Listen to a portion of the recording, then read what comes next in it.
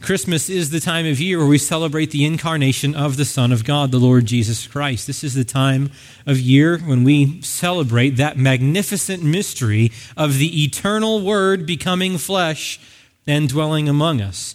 John 1:14, Dave read most of that prologue in John chapter 1.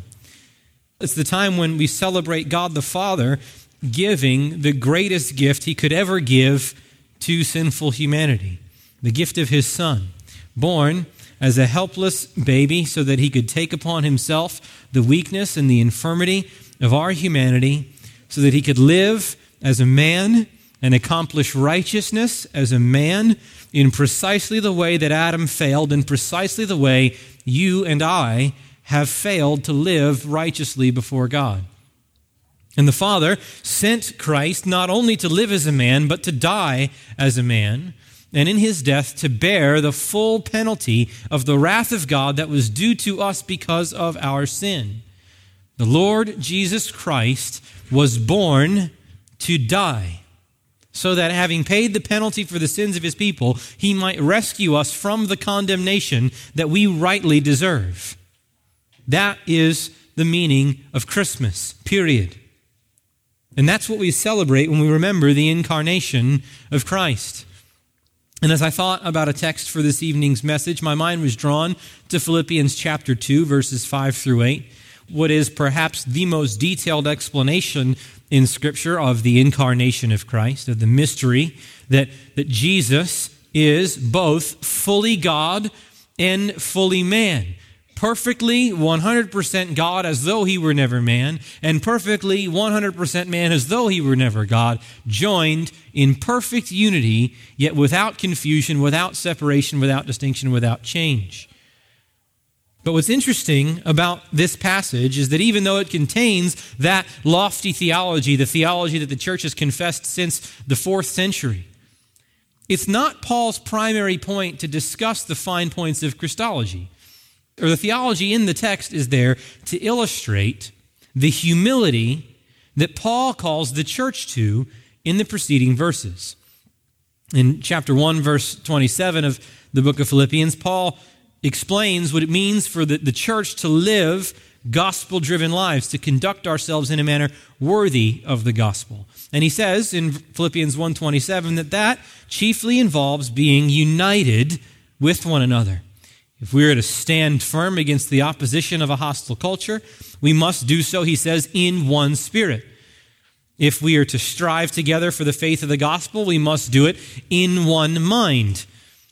And so the end of chapter 1 and then the beginning of chapter 2 begins with this call to Christian unity. The text says, if there is any encouragement in Christ, if there is any consolation of love, any fellowship of the Spirit, if any affection and compassion, make my joy complete by being of the same mind. And the key to experiencing that kind of unity is humility. See, disunity festers only so long as it is fed by selfishness, pride, and arrogance. But when the members of a congregation or of a family have a proper view of themselves in the light of God's holiness, all sense of entitlement, that it's owed to me to be treated in a certain way, vanishes. Disunity simply cannot survive among a people that is permeated by the kind of self-forgetful humility that seeks its own happiness in the happiness of others.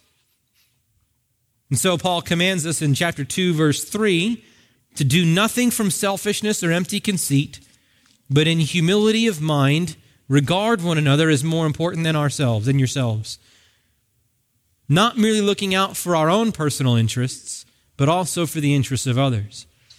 So, you need to live gospel-driven lives. That's going to mean being unified. That's going to mean being humble. And then in verses 5 to 11 of chapter 2, Paul gives us a concrete example of that humility. And it's not just any example, but it's the ultimate model for Christian conduct, the supreme example of self-sacrificing humility. And you know what he turns to? You know what illustration he picks on to illustrate that truth? He picks the incarnation and gospel mission of the Lord Jesus Christ. Philippians 2:5. Have this attitude in yourselves, which was also in Christ Jesus. And so you see, friends, Christmas, the celebration of the Lord Jesus Christ, isn't just a nice story that family and friends can unite around. For true believers in Jesus, Christmas has ethical implications. The truths of the incarnation of Christ are not just to make us smile and feel all warm and fuzzy on the inside and curl up next to the fire with apple cider. They are to have a visible impact on our lives. The incarnation of Christ is to make us a humble people. The whole point of Paul's explaining the fine points of Christ's pre-existence and incarnation in this text is to demonstrate the heights from which the Lord came and the depths to which he humbled himself in his birth, in his life, in his death, and in his service of others, so that we would have the clearest picture of his example to follow as we pursue humility and as we serve one another as brothers and sisters in Christ. So the call of Christmas is a call to humility. And when we hear that call as we study the incarnation. And so just briefly with you, I want to focus on 3 points in our time together this evening in Philippians 2:5-8. I want to consider the Christ in whom we behold the supreme example of humility and meditate on, number 1, the glory he renounced, number 2, the rights he relinquished, and number 3, the shame he embraced.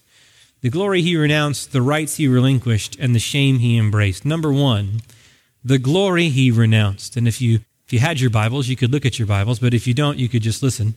In verse 5, in the first part of verse 6, have this attitude in yourselves, which was also in Christ Jesus, who, existing in the form of God, and I'll stop there for now, even before the baby Jesus was born in the manger, before the angelic announcements, before there's no room in the inn, Christ was existing in the form of God, the text says.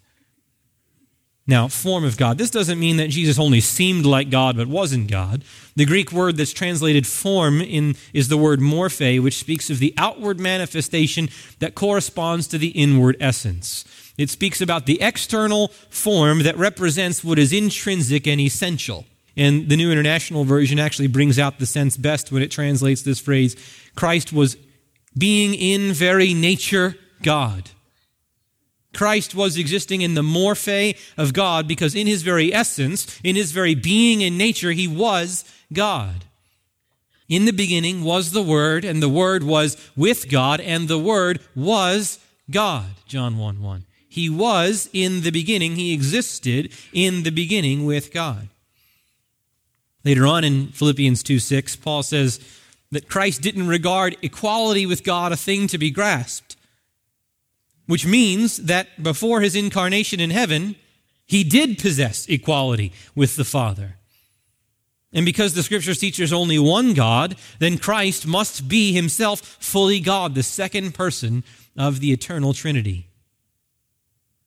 Now, if the word morphe refers to the outward manifestation of the inner essence and nature, I ask you, what's the outward manifestation of the inner essence of deity, of God? Well, it's glory.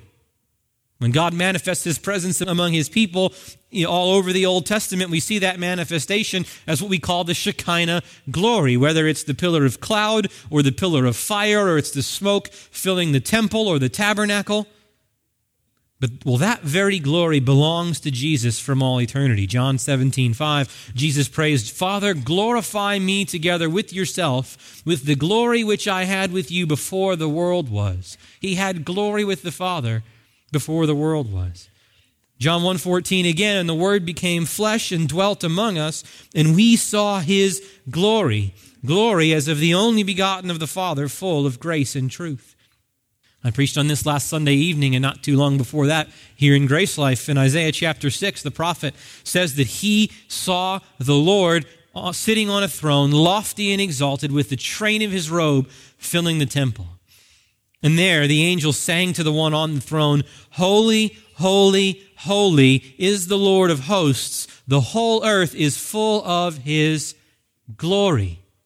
And then in John 12, when Jesus is here and performing miracles to everybody in Israel and nobody is believing him, John quotes Isaiah 6. The whole earth is full of his glory. And he says, Isaiah said this because he saw his glory and spoke of him. And the context of him is Christ.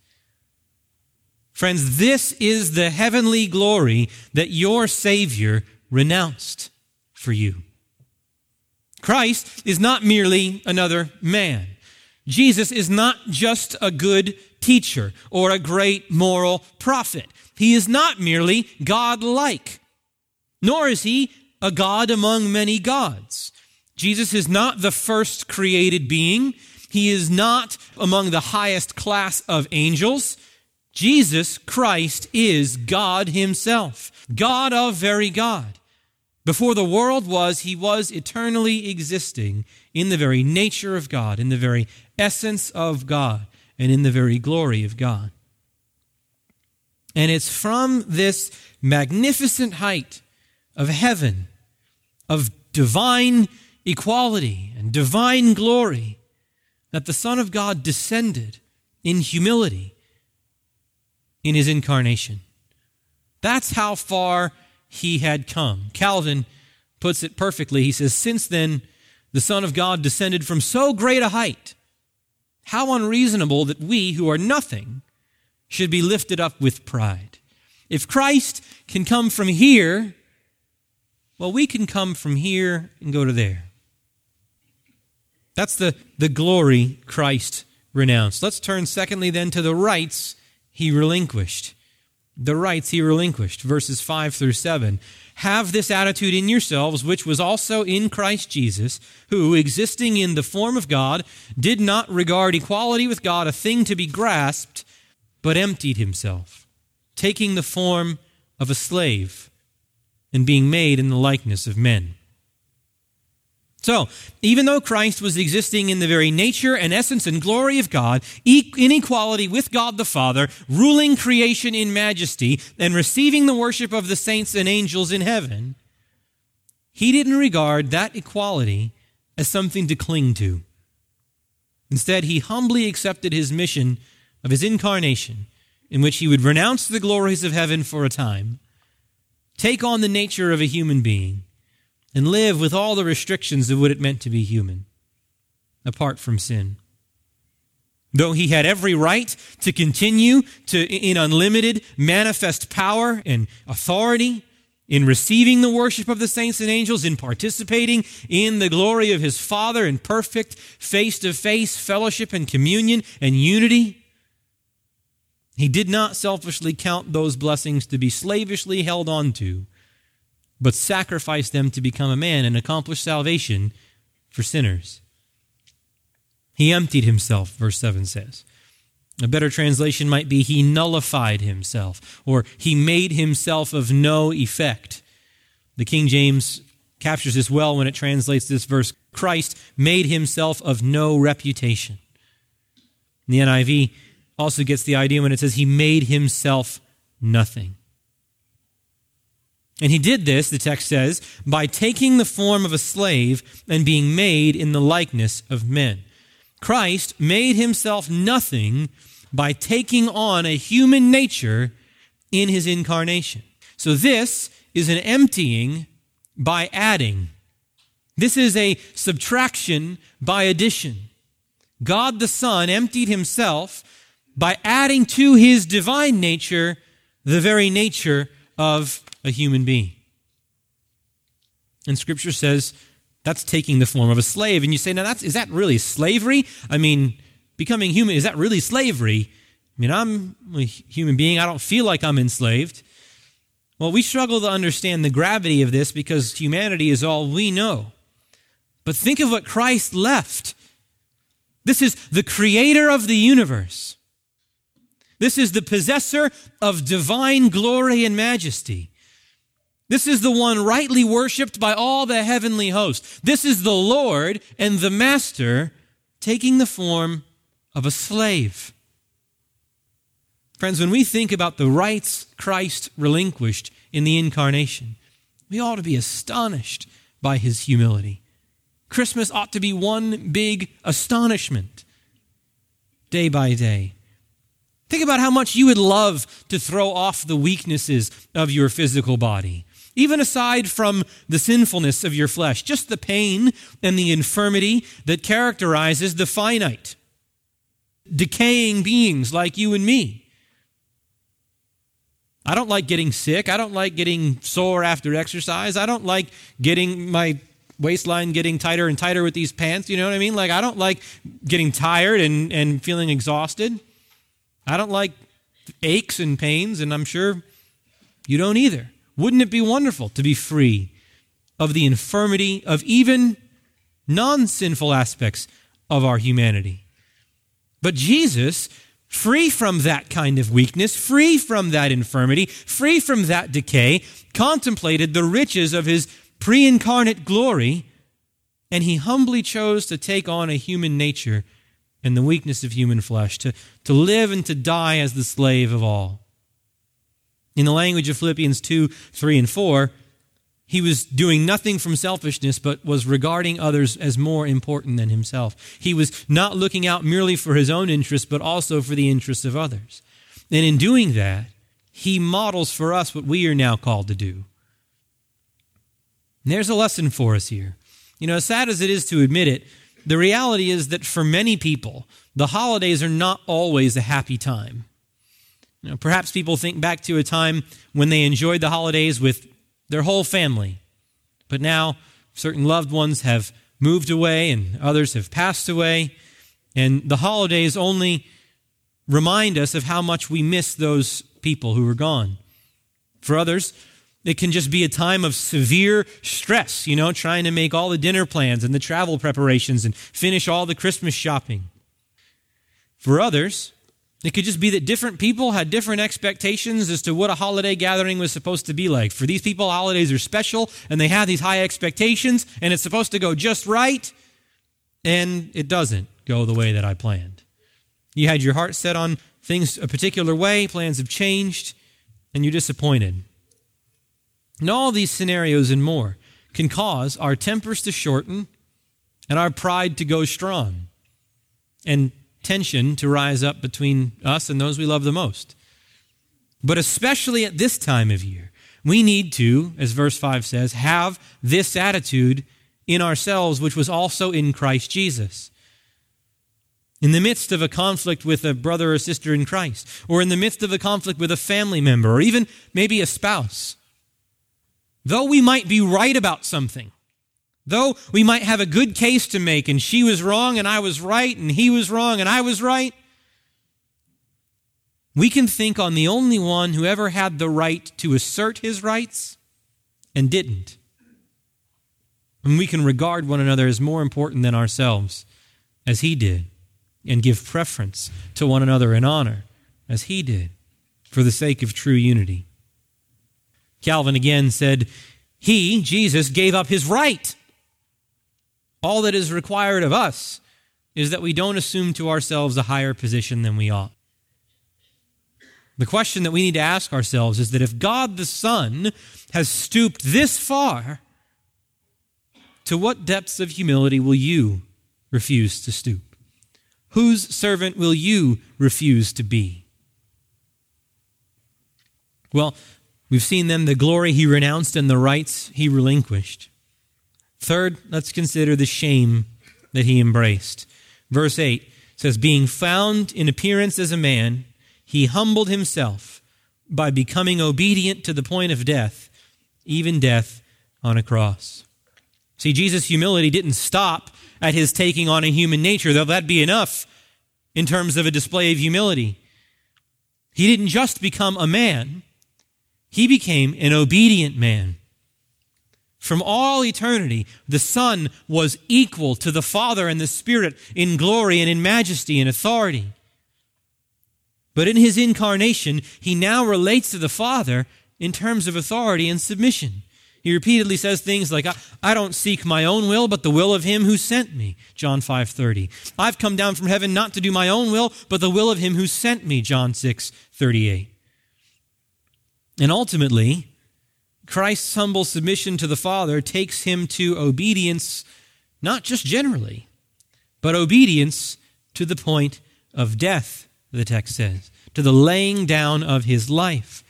As I said before, Jesus was born to die. The point of his incarnation is his passion. Christmas is simply the introduction to Good Friday. The author of life humbly submits to death. The one who is without sin humbly submits to sin's curse.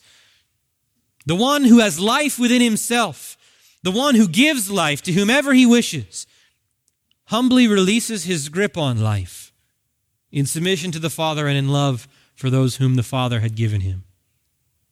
Here is humility shining like the sun in its full strength. We sing it, amazing love. How can it be that thou, my God, shouldst die for me?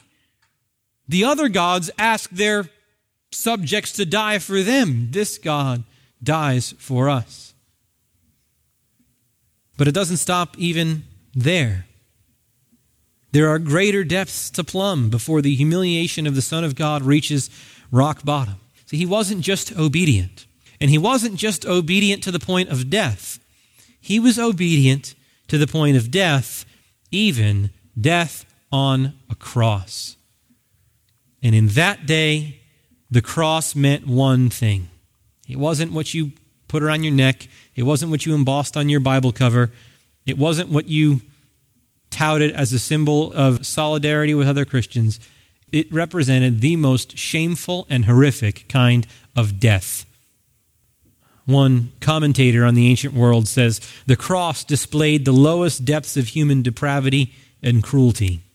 It exhibited the most brutal form of sadistic torture and execution ever invented by malicious human minds. In crucifixion, metal spikes were driven through the victim's wrists and feet, and he was left to hang naked and exposed, sometimes for days. Because the body would be pulled down by gravity, the weight of a victim's own body would press against his lungs, and the hyperextension of his chest muscles and arms here and the lungs made it difficult to breathe. Victims would gasp for air by kind of pulling themselves up by their feet and by their wrists. But when they would do that, the wounds in their wrists and feet would tear at the stakes that pierced them, and the flesh of their back, which was usually torn open from flogging, would grate against the jagged wood of the cross that he was hanging on. And eventually, when such a victim could no longer summon the strength to pull himself up further to breathe, he would die from suffocation under the weight of his own body. This was the most sadistically cruel, excruciatingly painful, and loathsomely degrading death that man could die. And there on Golgotha, 2,000 years ago, the innocent, holy, righteous Son of God died this death. God on a cross. Unthinkable. This was the highest of the high gone to the lowest of the low. And if he, the one who is worthy of all honor and all praise, could submit himself to that, can we continue in selfish ambition and empty conceit? Can we continue to bicker with one another and insist on our own rights? But I was right and she was wrong. No, it's just what's right is right now. If what's right is right, if that's the way that you would have God deal with you, you'd have been in hell already. And yet you are not. And so as recipients of the grace of that gospel, can we not bend the grace of that gospel out to one another? Can we not delight even eagerly to get under our brothers and sisters, to serve them? So I'm the slave of all. I'd be happy to do that for you. If a man asks you to go with him a mile, walk with him a second mile. Can we who have been forgiven such a mountain of a debt withhold forgiveness of such a pittance? 10,000 talents we owed, and we were forgiven, and we would insist on 100 denarii?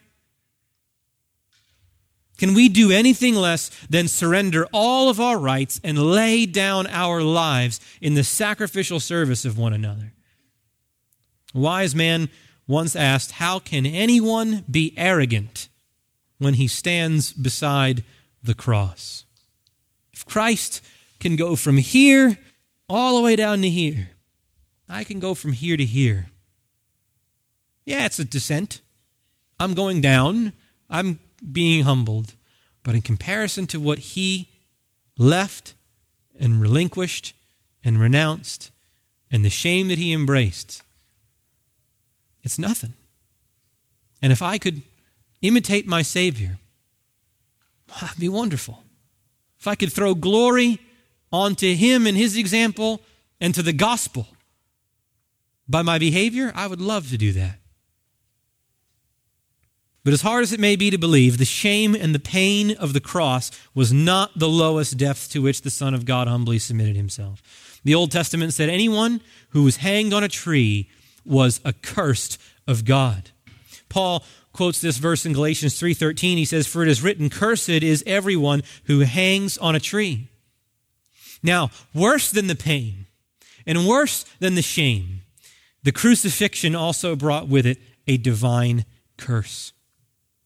And this is rock bottom. We need to dwell long and hard this Christmas on what it meant for God the Son to be cursed by God the Father. He never deserved to know his Father's wrath. He only deserved to know his Father's delight and approval and welcoming smile. And there on Calvary, the Son of God was cut off from the apple of his eye, from the joy of his heart, fellowship with the Father. And he was innocent. And I can barely imagine the sense of bewilderment that the Son of God must have experienced when for the first time in all of eternity, he felt what it was to know his Father's displeasure. And no wonder he cried out, my God, why have you forsaken me?" I can barely handle that thought when I let my mind meditate there for too long. And we need to let our minds meditate there, because that was my alienation. That was my wrath.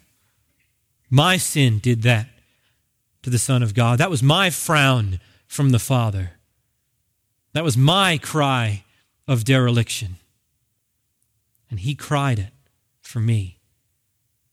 And friend, if you haven't felt the pain of that thought in the depths of your soul and cried out with every fiber of your being for God to have mercy on you, I tell you that you sit here dead in your trespasses and sins.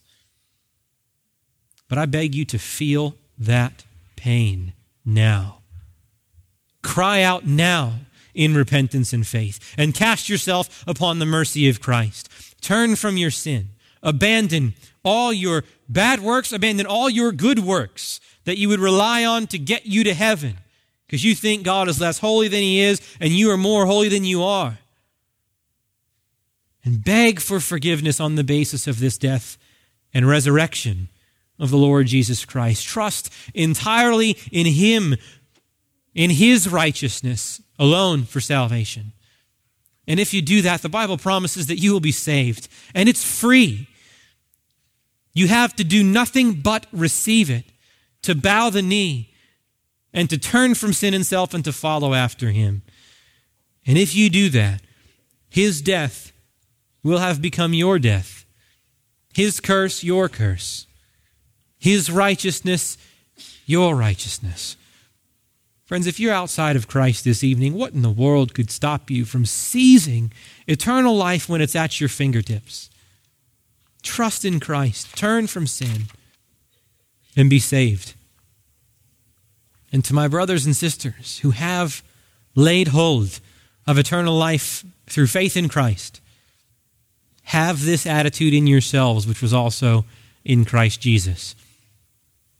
If he could come from the glories of heaven itself all the way down to the abject degradation of the cross and the wrath of God, surely we can humble ourselves to be servants of all. Surely we, mere creatures of the dust, can surrender our rights for the sake of maintaining the unity of the Spirit in the bond of peace. The call of Christmas is the call to humility. And may it be that we answer that call by the grace of God. Pray with me. Oh, Father, would you make us a humble people?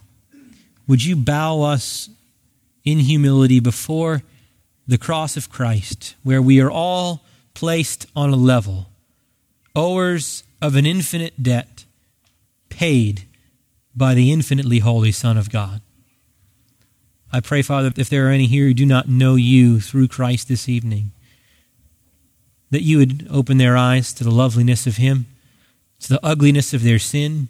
Show them that sin can't satisfy, that Christ can satisfy more than anything, and that he stands yet willing to receive them if they would just turn and have him. Father, work the miracle of regeneration in the hearts of those you mean to save, and in those whom you have saved. I pray that you would make us a humble people. I pray that as we meditate on Christmas in the next 23 days, that we would remember the incarnation of Christ and think upon the heights he left, the rights he relinquished, and the shame that he embraced, and that we would be eager to take that for our model as we seek to make much of the glory of the gospel and to serve our brothers and sisters in Christ, our family members, our friends, indeed all the world. We pray in Christ's name. Amen. For more information about the ministry of the Grace Life Pulpit, visit at www.thegracelifepulpit.com. Copyright by the Grace Life Pulpit, all rights reserved.